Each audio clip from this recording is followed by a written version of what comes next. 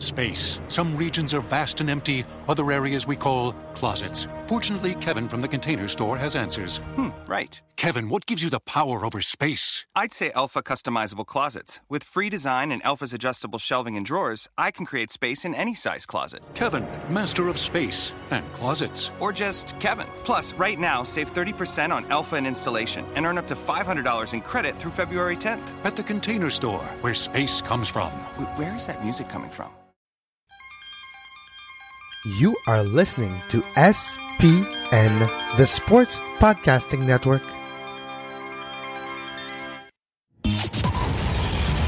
Welcome to Scuderia F1, the podcast that's always up to speed with the latest Formula One news. Follow us on Twitter at Scuderia F1 Pod and subscribe to the show on iTunes and Stitcher. Now, here are your hosts, Mark Daly and Kevin Laramie. Hello and welcome to the podcast that is always up to speed with Formula One. Mark Daly here, welcoming you on board for the first show of 2019. Happy New Year. I hope wherever you are, you had a safe and enjoyable and wonderful holiday, and happy 2019. Wishing you all the best for a successful, prosperous, and healthy new year. I don't know about you guys, but I took almost 2 weeks off of work. It's a little bit slower in the profession that I'm in, at my 9-to-5 job, and it was a really welcome rest. And we went back to work on Wednesday, on January 2nd. And I'll be honest with you, the first couple of days back at the grind has been a little bit difficult. I really enjoyed my time off. But yes, so what comes after January 2nd is January 3rd. And wishing a very happy birthday to the one and only 7-time world champion Michael Schumacher. And of course, Michael still recovering from that horrible injury he suffered 5 years ago, if you can believe it, skiing. But tributes coming in all over the world from fans and motor racing drivers and everybody that knew or admired or watched Michael Schumacher. Truly one of a kind. I'm not really going to add anything more to the top 10 Michael Schumacher moments. I mean, there's plenty of great material out there if you just hop online. I'm going to instead share a personal memory, or a couple of them anyways, before we get into the show itself. And I must admit that when Schumacher first burst onto the scene in the mid 90s with Jordan at the Belgian Grand Prix, and then quite quickly was snapped up and moved over to Benetton, I took a long time to warm up to him, to be quite honest. Several episodes ago, we did, was our 5 most memorable moments in Formula One. And one of those that I shared was the 1995 season finale, at the Australian Grand Prix, when he collided with Damon Hill and, knocked Hill out of the race, and knocked both of them out of the race, but, he's the one that claimed the world championship at that time. I was a big Damon Hill fan at the time, and it took me a long time to get over that one, honestly, but I did over time really come to appreciate the talent and the dedication, and just how Schumacher really helped raise the bar in Formula One, just the professionalism and just the amazing talent that he really was. And my very first Grand Prix that I went to was at the 2001 European Grand Prix, held at the Nürburgring, and that's way back on the 24th of June in 2001, and doesn't seem like a long time ago, but it was. Anyways, it was the 9th race of that season, and Schumacher was he started on pole. But what really struck me, I mean, obviously, other than the race itself and seeing Formula One up close and personal for the very first time, was on the warm-up lap. Schumacher's car, I believe it was actually the spare car, actually failed on him, and we were sitting in the stands. If you're familiar with the Nürburgring, we were sitting in the horseshoe-shaped stands at the Dunlop curve, which is the big hairpin down at the bottom of the track, which is a phenomenal place to watch a Formula One race, or probably motorsports in general. You watch the cars come down the hill at a very high rate of speed. They slam on their brakes and slow down quite substantially as they go through the hairpin, through the corner. and then quite quickly back onto the accelerator as they exit the corner and then take off up the hill into a very fast left-hand corner. But anyways, on the formation lap, Schumi came down, his car failed, and there was a bit of panic. And of course, this is at the height, 2001 is when they were really getting on a roll, Schumi and Ferrari.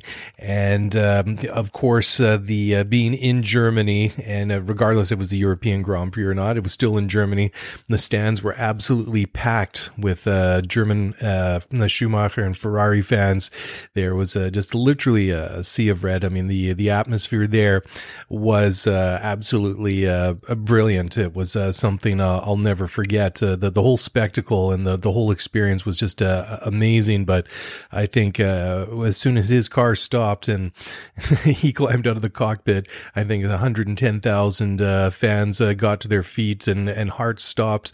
Anyways, Schumi hopped on the back of a scooter and was quickly ferried back to the pits, where he hopped back into his car and was able to take the grid and eventually won the race. Juan Pablo Montoya was second in the Williams, and David Coulthard finished third in that race in a McLaren. And when was the last time that we could say we saw a Ferrari, a Williams, and a McLaren on the top three steps of the podium? Obviously, we see Ferrari there quite often nowadays, but it seems like a long time ago when we saw Williams and McLaren on the top couple of steps of the podium. Anyways, of the current drivers, Lewis Hamilton himself, a 5-time world champion, obviously, and now hunting down Schumacher's got him in the sights. He's got Schumi leads the way with 91 career Grand Prix victories and 7 world championships, and you just have to wonder how long it's going to be if and when Lewis will catch and perhaps surpass and become the greatest driver, winningest driver of all time. He's already broken all the records for pole positions that were held by the greats like Senna and Schumacher, and well, I mean, if the last 5 years have been anything to go by, it certainly doesn't seem to be too much of a stretch of the imagination that Lewis definitely has a very, very good chance to equal Schumacher's records. Anyways, Lewis had posted on Instagram, and I'll just read it out quickly. He said, "Wishing you a happy birthday, Michael, 50 years of life and a legacy that will last forever. What an honor it is to say I have raced with you. You've always been a true inspiration to me and the entire world. Keep fighting, champ." So there you go. Nice, a very classy social media post by Lewis Hamilton, and of course we wish Schumacher and his family all our very best wishes here, and hope that he's recovering well, and of course we hope to see him back one day. Well, we'll wait and see if that happens. Anyways, let's get into the show itself now. Well, the first thing I want to touch on is an article that was on ESPN earlier this week, and it sort of encapsulates a couple of things that or several topics that we've been talking about the last several weeks, and I believe that this one was done by Nate Saunders, the F1 associate editor over at ESPN, and I think it's really good. I mean, he's summarized it into about half a dozen points, and I think that well, several of them that I know we've talked about for sure. Anyways, the points that he touched on were Vettel versus Leclerc, 6 for Lewis and Mercedes, more overtaking. How competitive will Red Bull be with Honda? Has Ricciardo made a terrible mistake? And what if Fernando Alonso McLaren win the Indy 500? Well, where do you want to start with all of those? Obviously, I think those are some very, very good points that he brings up. And well, Vettel versus Leclerc, that's definitely going to be a very, very intriguing and interesting battle that we're going to see unfolding. I would think basically right from the beginning of the season. It's a transitional year for Ferrari because obviously they've had a very stable partnership with Vettel and Raikkonen over the past couple of years, and Leclerc, being the Well, I wouldn't say, well, I guess he is a little bit of the odd, I wouldn't say he's the odd man out. I'd say he's the odd exception in the fact that historically Ferrari has never really gone with the younger drivers. But I mean, Charles has acquitted himself very, very well in the limited amount of time that he's been in Formula One. And to make a jump from a team like Sauber to one of the biggest teams in the sport and one of the most storied racing marks anywhere in the entire world is it's a big move, and we'll have to wait and see whether or not he can live up to the expectations and live up to the pressure that obviously comes with driving for Ferrari, and how he'll be able to challenge Sebastian Vettel. Now, this is also a very interesting year for Sebastian because we talked about 2019 being a very pivotal, and a make-or-break season for Valtteri Bottas over at Mercedes.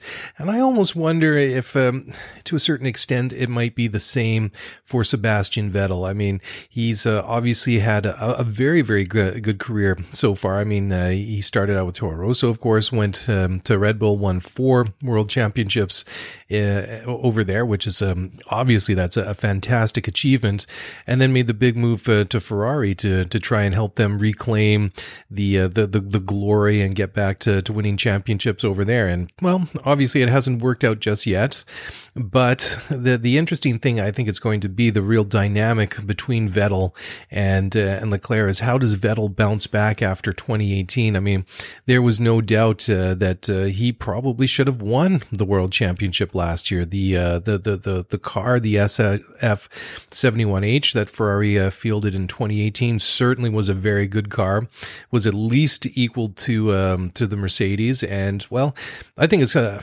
little bit difficult to say which car was better because I think that each one of them were very well suited, or better suited to certain tracks than the other car was at certain times of the year, and that certainly showed. But obviously, Vettel did a lot of things repeatedly that very good racing drivers don't repeatedly do.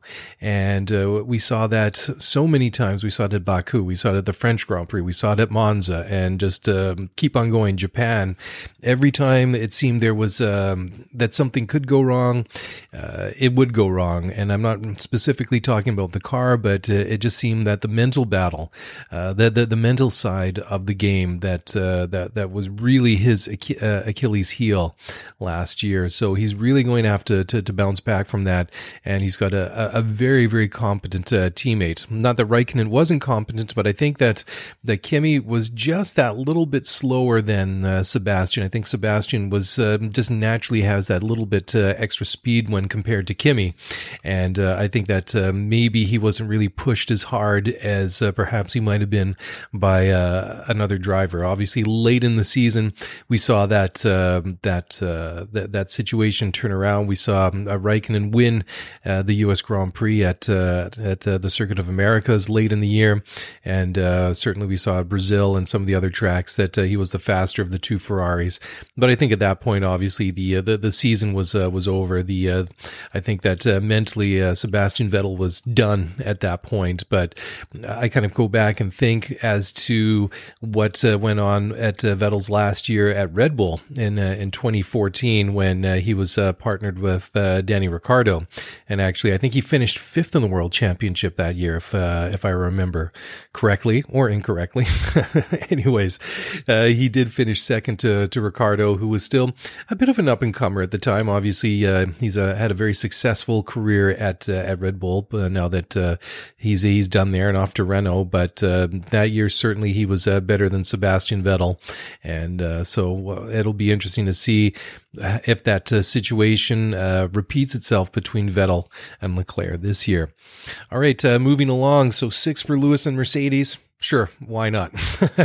Yeah, I know it's maybe a little bit too simple just to maybe distill it down into maybe just a couple of thoughts here, but they really have been an amazing story over the past 5 years. Mercedes obviously coming into the V6 turbo hybrid era in 2014 were streets ahead of everyone else. Not only did they have the best engines, they had the best drivers, they had the best cars, and it's more or less been that way every year since. We've seen that gap close, obviously, with Ferrari. They've been a regular and a competitor, and have really challenged them, and of course have won quite a number of races themselves. Obviously, nowhere quite as many as the Silver Arrows, but Red Bull too has put their best efforts forward as well, and have managed to win quite a few races between Ricciardo and Max Verstappen. But they really are the gold standard in Formula One, and unless things change, how would you bet against them? I'm certainly not a man brave enough to do it, and certainly they are the benchmark in Formula One. And you would have to think that it's going to be more or less the same this year in 2019. That they're going to be the team to beat and the team to chase. So we'll just have to see how they get it right, or don't get it right, if that might be the case, once we get to Melbourne in a couple of months. And if I'm not mistaken, today being January 3rd, I did the math, and I believe we're 72 days away from the first Grand Prix in Australia. And, well, okay, I'm trying to be optimistic, but geez, 72 days, 73 days, whatever it is, it's still a hell of a long time. But I guess it'll be here before we really realize it, and that's usually the case. Okay, more overtaking, and of course, this comes down to the regulations that were really pushed through last year.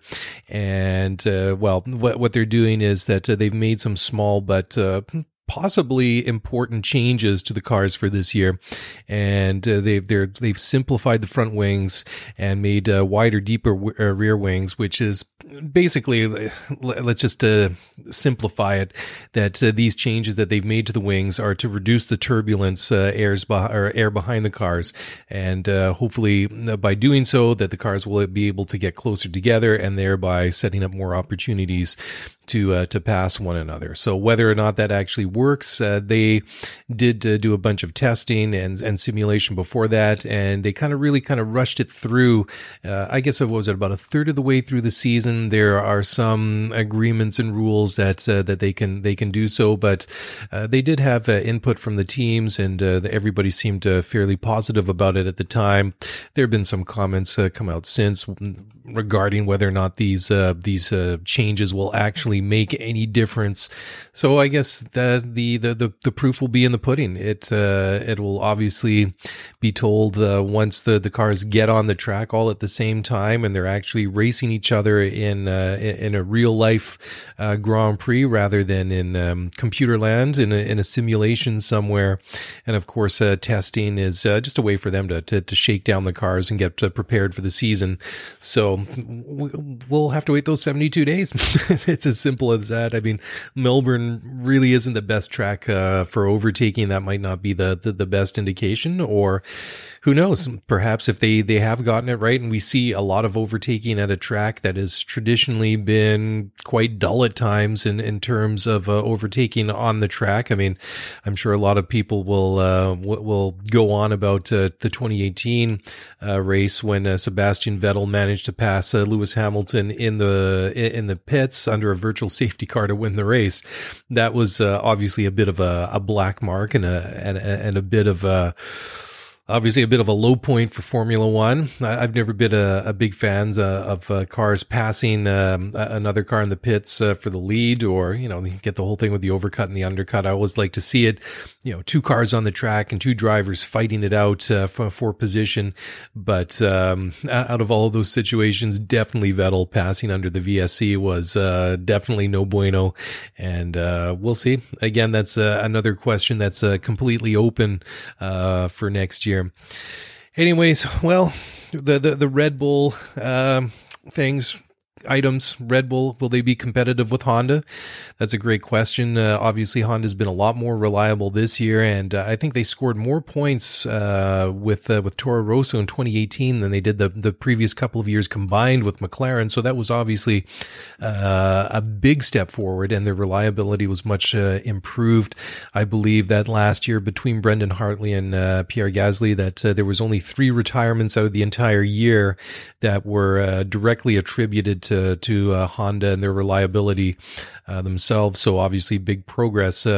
Earlier this year, they were saying that their benchmark for 2019 is to provide them with an engine that was at least give them a season or performance and reliability that was equal to, if not better than, what they were getting from Renault this year. So it obviously will be a bit of a transition year, but the other benefit, of course, is that Red Bull has had a year of data from having those Honda engines in their junior team, which is Toro Rosso, of course.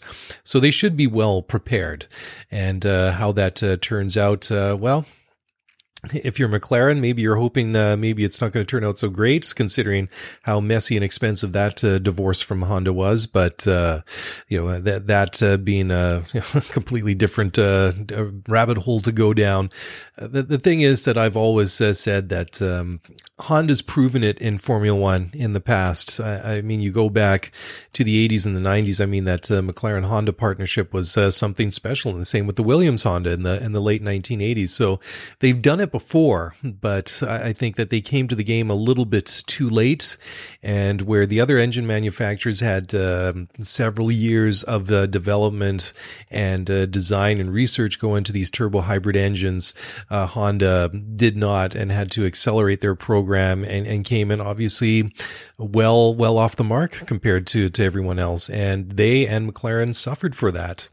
And whether or not they've caught up now, well, that's a great question. I mean, we obviously saw some promising moments last year with Toro Rosso, so we'll have to see whether or not that continues for this year.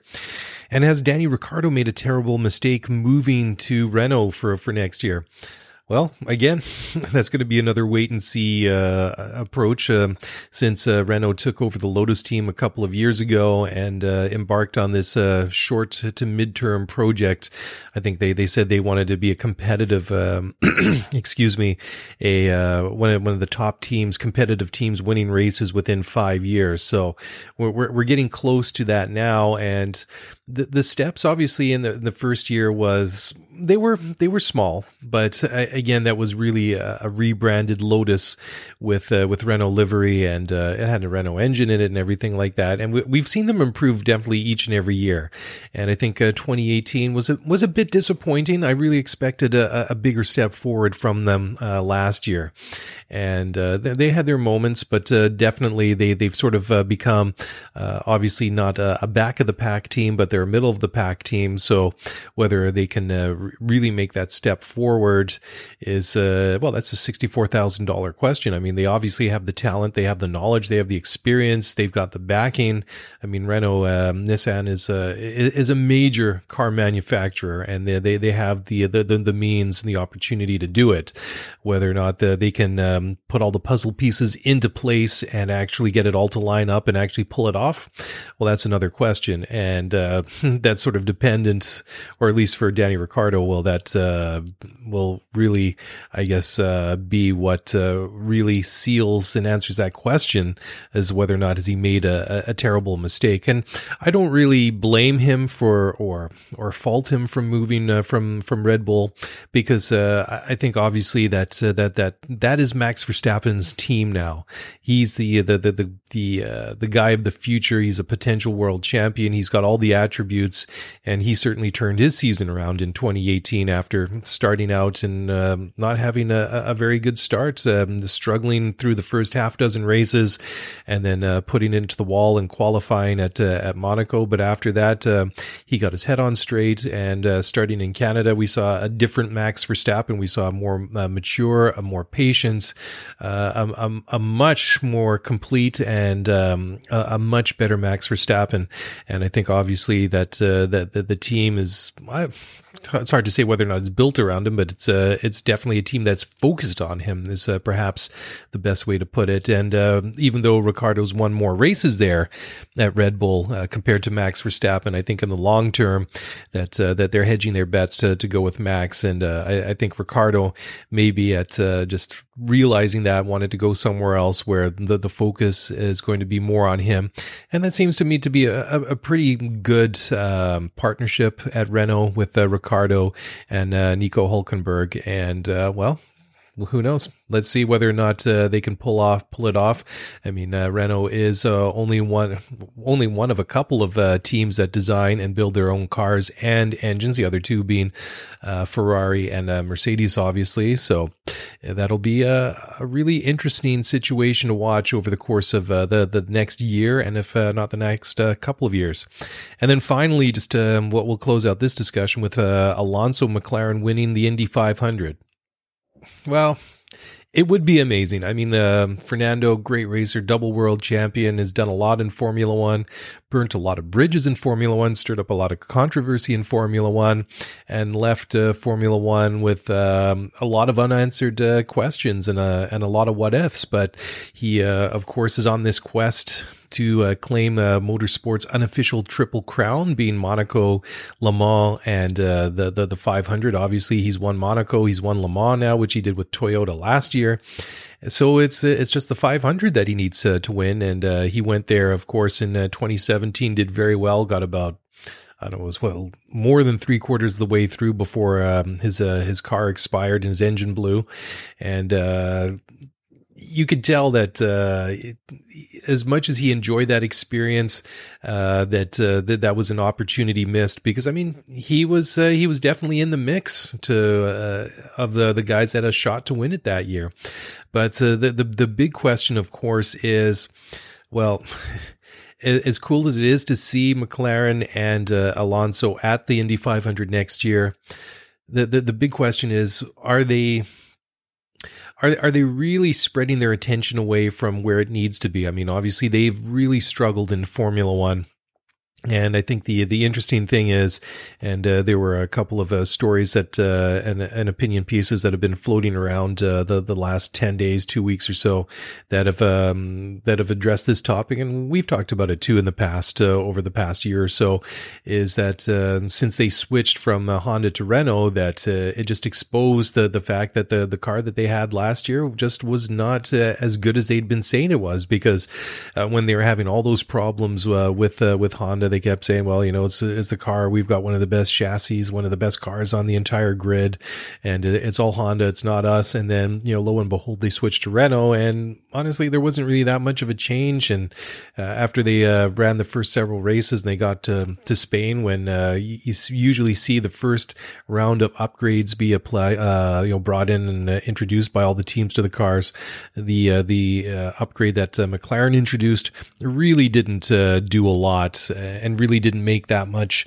of a difference to their season. So, like I say, it's great to see. Whether or not it's going to be too much of a distraction, probably not. I mean, the Indy operation is obviously going to be separate from Formula One, and who knows? On the flip side, if they can pull it off, maybe it's that motivation, maybe that inspiration that they need to really to get back on top and win again. And Zach Brown, the CEO, the big head honcho over at McLaren, he said that they want to be targeting championships within the next 5 years, and he's really convinced that the team is really on the real, or on the right path to get back at the front of the grid. But he's not really making too many commitments about what they're going to what they're setting in terms of goals and achievements and results for the coming year. But, you know, honestly, I think even though it's a big organization at McLaren, and they've been in a little bit of a no man's land and regressing over the past several seasons. I mean, that's just fact. I mean, it's been tough to watch and sad to see another one of these great Formula One teams struggling like they have. But If anything, I feel a little bit more confident if I'm a fan of McLaren with Zach Brown at the helm there. I just kind of get the feeling he's one of these guys that knows and is able to get the job done. He certainly has his work cut out for them, and it's going to be, I think, an interesting situation for them. I mean, they've completely changed things up again. They got new drivers for next year, and well, that's not necessarily a bad thing, but there definitely is more pressure on McLaren to design and build a good car next year, because we know that the Renault is a decent engine, because we saw Red Bull last year win in the races several times, and won especially the Mexican Grand Prix, where they won a race where I don't think anybody expected them to do so. I mean, that Renault engine had lots of power compared to the Ferrari and the Mercedes in the thin, rarefied, or the thinner atmosphere of Mexico City, and they were dominant. So we know in certain circumstances, in certain situations, that Renault engine is going to have lots of power. Whether or not they can get more power and close the gap to Mercedes and McLaren, and have that power and that competitive edge each and every race, that's obviously their goal. But that's obviously what puts the pressure on McLaren as well, and obviously on Renault too. But 5 years, that seems like a bit of a lofty goal. But again, 5 years in Formula One is a very, very long time. And when you think about it, under these current set of regulations, we're going into 2019 and 2020, and then of course everything is going to change in 2021, and that, of course, is still hasn't been completely finalized. Chase Carey and the top guy over at Liberty Media, the owners of Formula One, met with all the respective teams after the Abu Dhabi Grand Prix back in November. There seems to be a fair amount of positivity, at least what you've heard publicly, that there is some optimism in the direction that they want to go. And well, we'll wait and see what those changes are and how they manage to push those through, because that's going to be another difficult thing. And that was also another point that Brown had actually made, was whether or not they're able to really push through these changes. And well, Formula One is so political, and there are so many vested interests. And well, are they going to be able to get all these changes through, and how much of a struggle is going to be? That will unfold over time. Okay, well, sorry about this, guys. I know I'm kind of jumping around a little bit here, but it's first show of the year, and there has been quite a bit of news that's kind of popped up over the past couple of weeks. So my notes kind of reflect that. I'm afraid. So I want to just talk again briefly about. We'll stay on the Honda theme that we've been talking about, and it's been interesting as well that over the past couple of last year, there was quite a number of the Formula One teams expressed, I guess, their surprise in the fact that the Toro Rosso had decided to go and choose the rival Honda engines, and the words that they used, that they were, quote, totally crazy. And I guess it looked like it at the time, way back at the end of 2017, when it was getting pretty messy, obviously, with McLaren and Honda, and I think Bernie Ecclestone really wanted to keep them in, and there was a real push to keep them in the sport. So there was that whole complicated deal, and the way that the Renault engines went to McLaren, and Sainz went from Toro Rosso to Renault for a loan, and all these different things going on. But sure, they certainly they did take a risk in doing it, but I think obviously it has worked out, especially, well, I think it's at least to put Red Bull in a very good position, because they were able to evaluate the engine data from both the Honda engines in their junior team at Toro Rosso, and the Renault engines in their own cars at Red Bull Racing, and really compare them, apples and apples and oranges and oranges. And obviously they decided that they were apples and oranges, to make this a little bit confusing. And they figured that the Honda engine has more potential. So I think obviously that, well, at least in my mind, that when Toro Rosso ended up with the Honda engines, to me, that seemed like at the time, I thought it was interesting. I think maybe even Sauber at that point was mentioned in that conversation that there was some interest there, or maybe some desire or some suggestion that they could end up powering Sauber for 2018. Obviously, that didn't happen, and they stuck with Ferrari engines. Fortunately for them, they had engines that were the current spec rather than a previous year's spec, as they had the year before, but.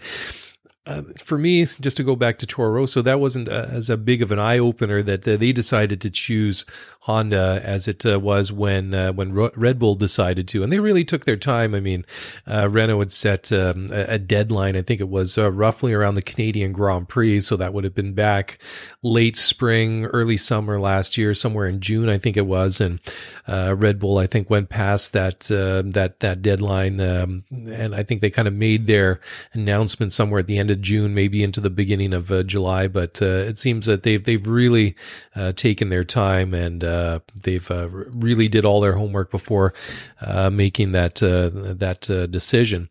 And also, just sticking at Toro Rosso, McLaren-bound James Key, who was the technical director at Toro Rosso, he won't be replaced. There's going to be more of cooperation between Red Bull Racing and Toro Rosso. There'll be more use of common parts, and of course that gets into the that whole debate that we've seen over the past couple of years as to whether or not that the Haas is a clone of the Ferrari, and the whole thing about the standardized parts and how many unique parts have to be designed and built by each team. But anyways, there's going to be more, synergy, more cooperation between the two Red Bull teams, and therefore Key will not be replaced at Toro Rosso. And this was a bit of a real mind boggler, and just again a reminder of a bit of the craziness of Formula One. But between Pierre Gasly and Brendan Hartley, Toro Rosso spent over 2 million euros. Almost didn't get it out there, but they spent almost 2 million euros in crash damage in 2018. And that is just absolutely a phenomenal sum when you think about it. I mean, there was a number of crashes between them. And there was, one was the heavy crash between Gasly and Roman Grosjean at Barcelona, which was obviously Grosjean's fault when he lost the car, and then decided to just, I don't know what he decided to do. Anyways, he just put the power down and just made a big smoke screen and collected, not just Gasly, he got Nico Hülkenberg in the Renault, and I think one other car was involved in it as well. So there was that. There was the big crash between Lance Stroll and Hartley at the opening lap at Montreal, and then Hartley had a massive crash in free practice at the British Grand Prix. So all those things add up, and that is just, to me, that is just an absolutely phenomenal and mind-blowing amount of money. All right. Well, just talking about the 2019 rules again. We were talking a little bit earlier just about the redesigned, simplified front wings, and the bigger and wider, deeper rear wings are going to be the focus of the rules. And Paddy Lowe, the chief technical officer at Williams, he believes that the rules will be a little bit more black and white and less of an opportunity for teams to exploit loopholes and gray areas, specifically like we saw way back in 2009, which is amazing to think about. It was the one and only year of the Braun Grand Prix, and of course they were the ones that really pioneered that double diffuser, and of course they use that to a very, very big advantage, especially the opening part of that season. I think they really caught everybody off guard, and Toyota and Williams, they deployed the same system as well. And but 10 years on, Paddy Lowe feels that it's unlikely there will be a similar repeat of the rules and the technical specifications for Formula One. Whether or not that is true, and whether or not it leads to more overtaking, we'll find out in a couple of months, obviously. And sticking with Williams, they reached what they called the quote bottom of the trench in 2018. And, well, we talked a little bit earlier about how much McLaren has regressed in over the past several seasons. I can't believe, and I apologize for this. I think I've said this each and every week, but as somebody that grew up with the dominance of Williams with Honda engines and then Renaults, and then even enjoyed success even in the early 2000s with the BMW. It's just amazing to me how far they've fallen in a relatively very short period of time. I mean, if you go back even just a couple of years, I mean, they were, I guess you could say they had a legitimate shout to be one of the best of the rest teams. I mean, when they came into the turbo hybrid era, they were doing pretty good. I mean, they had a good pairing of drivers with Felipe Massa and Valtteri Bottas. They had a good car, but the car that they designed for this past season, the FW41, was just too technically and radically different than everyone else, and they paid for it big time. I mean, they were just they were embarrassing at times for a team that has the resources and the pedigree and the experience that they have, and over 4 decades in Formula One, to see them struggle and finish 10th, which is dead last in the constructors, is just, it's really sad. I mean, there's no other way to put it other than the fact that that was a disastrous season for them. I mean, they had a fundamentally flawed car, and I think it was difficult for the two youngsters they had driving it, Lance Stroll and Sergei Sirotkin. I think they got 7 points between them, but more than that, obviously the car that did not perform as they wanted and did not live up to expectations.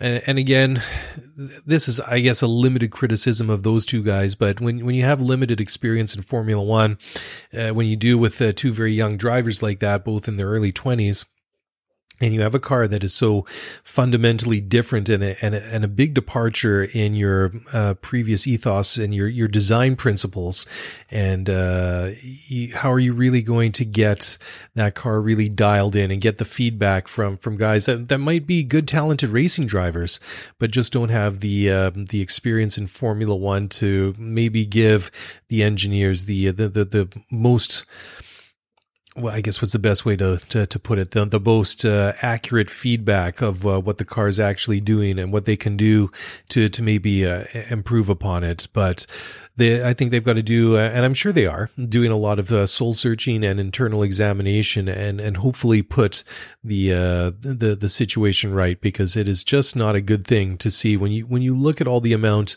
of championships that they've won, as both in the drivers and constructors championships over the decades, to see them languishing at the back and being off of the pace by a huge margin at times, like we saw last year, is just a terrible look for them. And it's going to be something, well, I don't know how long they can, it's going to take for them to turn it around. I mean, if McLaren and Zach Brown are saying that they're targeting 5 years before they're competitive again, so say 2023, 2024, somewhere in that time frame, that seems like a long way down the road to me, especially in the world of Formula One. So whatever Williams is going to do, they certainly have their work cut out for them.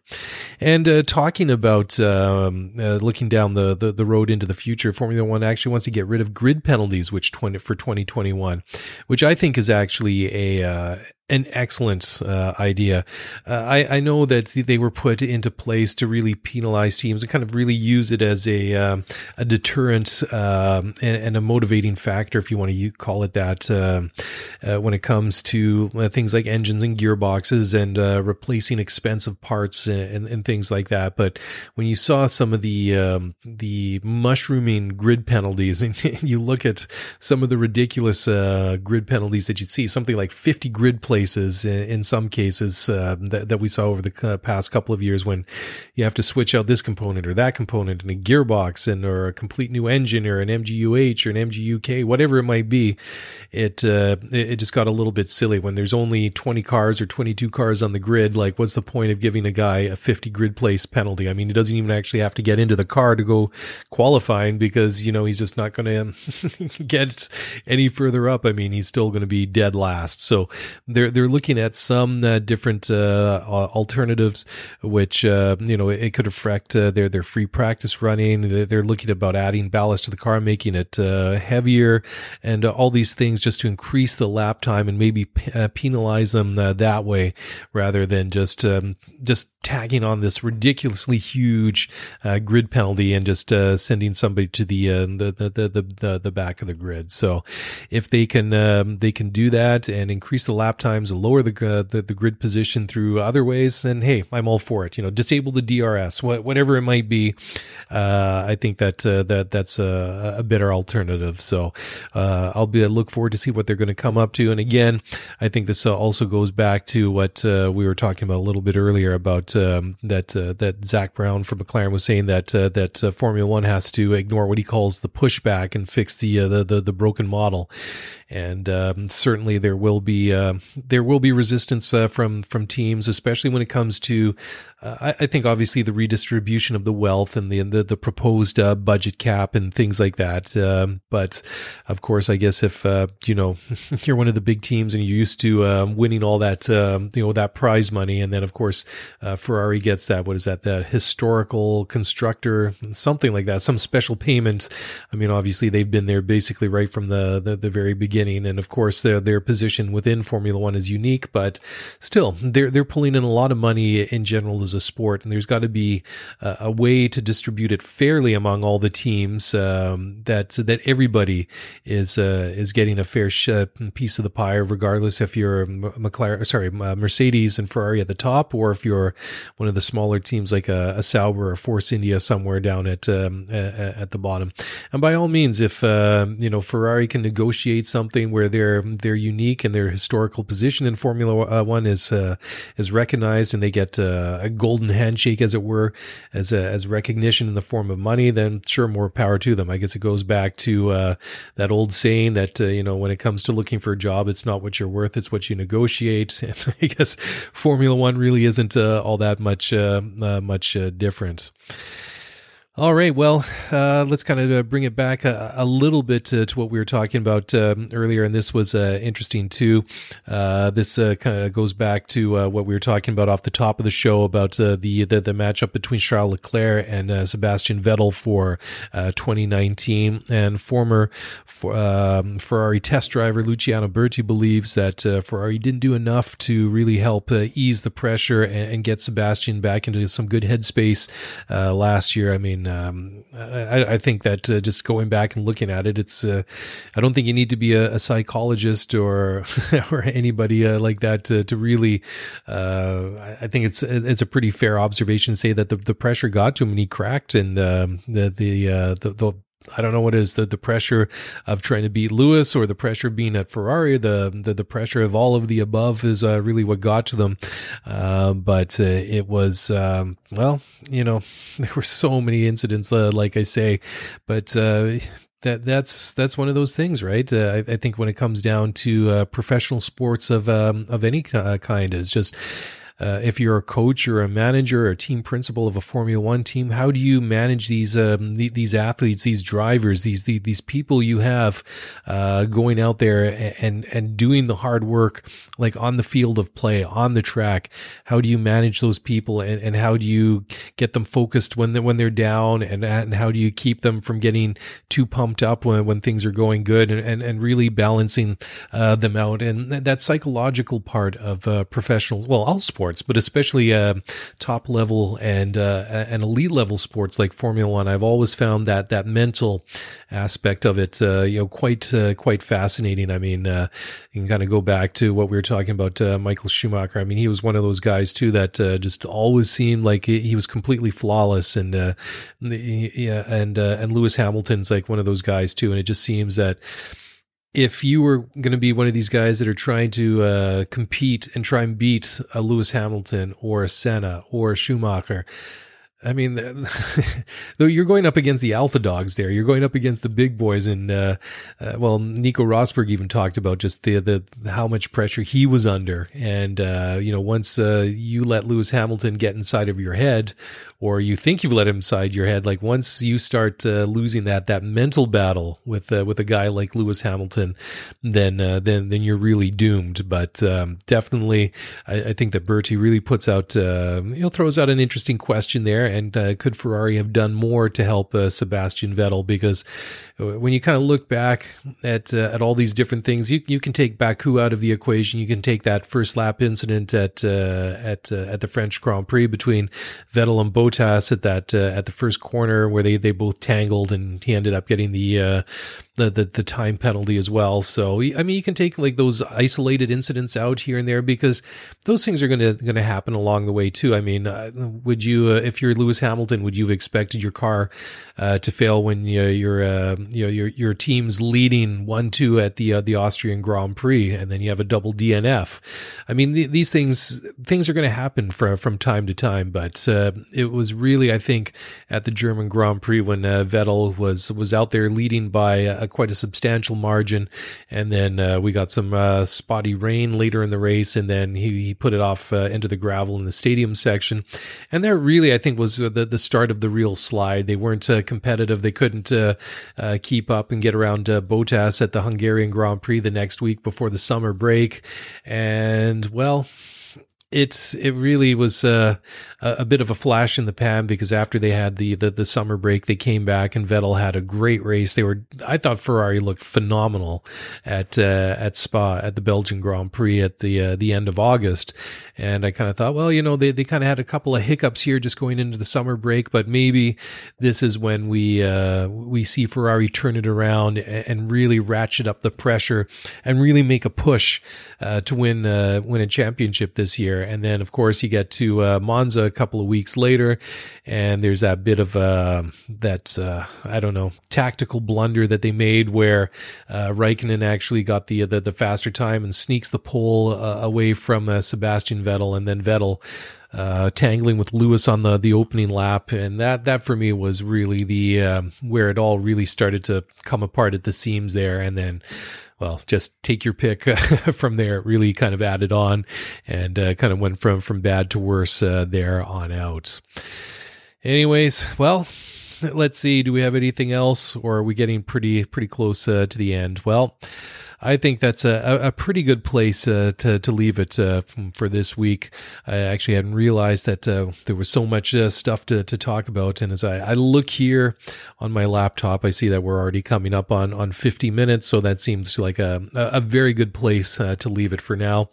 And again, thank you for sticking with us. The show is doing well. It's growing each and every month. We're growing so much, in fact, that well, the numbers are staying the same, but in terms of listens and downloads. But to me, if the numbers are the same in and around Christmas and New Year's as they are during the year when the Formula One is racing, then that just means that that listenership is up, and that some people have taken some time off, and hopefully will return once Formula One gets serious again in a couple of months, once testing starts, and of course the season starts. So again, thank you all very much for your support.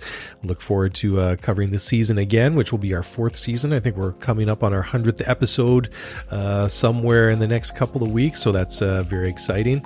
And of course, if you want to get in touch with me or with Kevin, send us a tweet at Scuderia F1 Pod. Follow us on or follow our Facebook page, and that's facebook.com/Scuderia F1 Pod. And you can also send us an email if you're into that, Scuderia F1 Pod @gmail.com.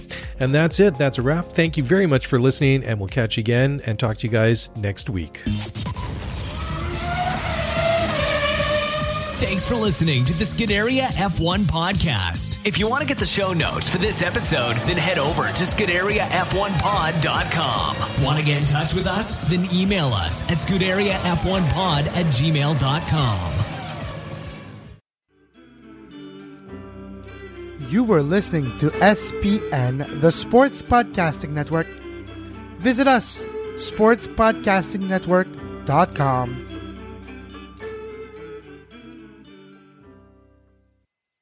Space. Some regions are vast and empty, other areas we call closets. Fortunately, Kevin from the Container Store has answers. Right. Kevin, what gives you the power over space? I'd say Elfa customizable closets. With free design and Elfa's adjustable shelving and drawers, I can create space in any size closet. Kevin, master of space and closets. Or just Kevin. Plus, right now, save 30% on Elfa and installation and earn up to $500 in credit through February 10th. At the Container Store, where space comes from. Where is that music coming from? Space. Some regions are vast and empty, other areas we call closets. Fortunately, Kevin from the Container Store has answers. Right. Kevin, what gives you the power over space? I'd say Elfa customizable closets. With free design and Elfa's adjustable shelving and drawers, I can create space in any size closet. Kevin, master of space and closets. Or just Kevin. Plus, right now, save 30% on Elfa and installation and earn up to $500 in credit through February 10th. At the Container Store, where space comes from. Where is that music coming from?